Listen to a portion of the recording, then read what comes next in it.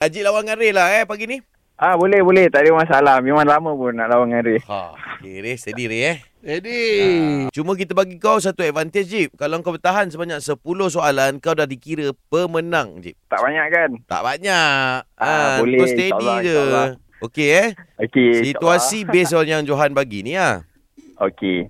Okay, 2 orang yang nak order makanan. Okey boleh. Fight. Silakan. Nak beli berapa bungkus? Kau nak makan apa? Nak beli dekat mana? Makanan apa yang best? Nak makan nasi ke bihun? Kenapa kau tak pilih? Makcik tu macam kenal kau je. Macam mana? Kau jual kari pap ke kau jual kuih donat dulu? Kenapa aku yang jual pula? Mak kau dulu jual nasi lemak kan? Apa kau main mak aku? Dulu kat Kedah kau jual nasi lemak kan? Bila?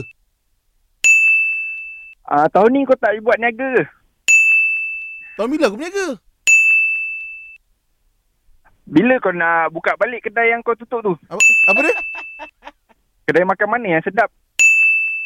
Sedap sangat ke? Kau beli dekat mana hari tu kedai makan tu? Kenapa aku yang beli kedai pula? Kau makan dengan siapa hari tu aku nampak? Okey, habis 10. Ada terplate out sikit, tapi ada sikit logik dia adalah kan. Okay, Ajib. Yes. Yo, win. Thank you brother.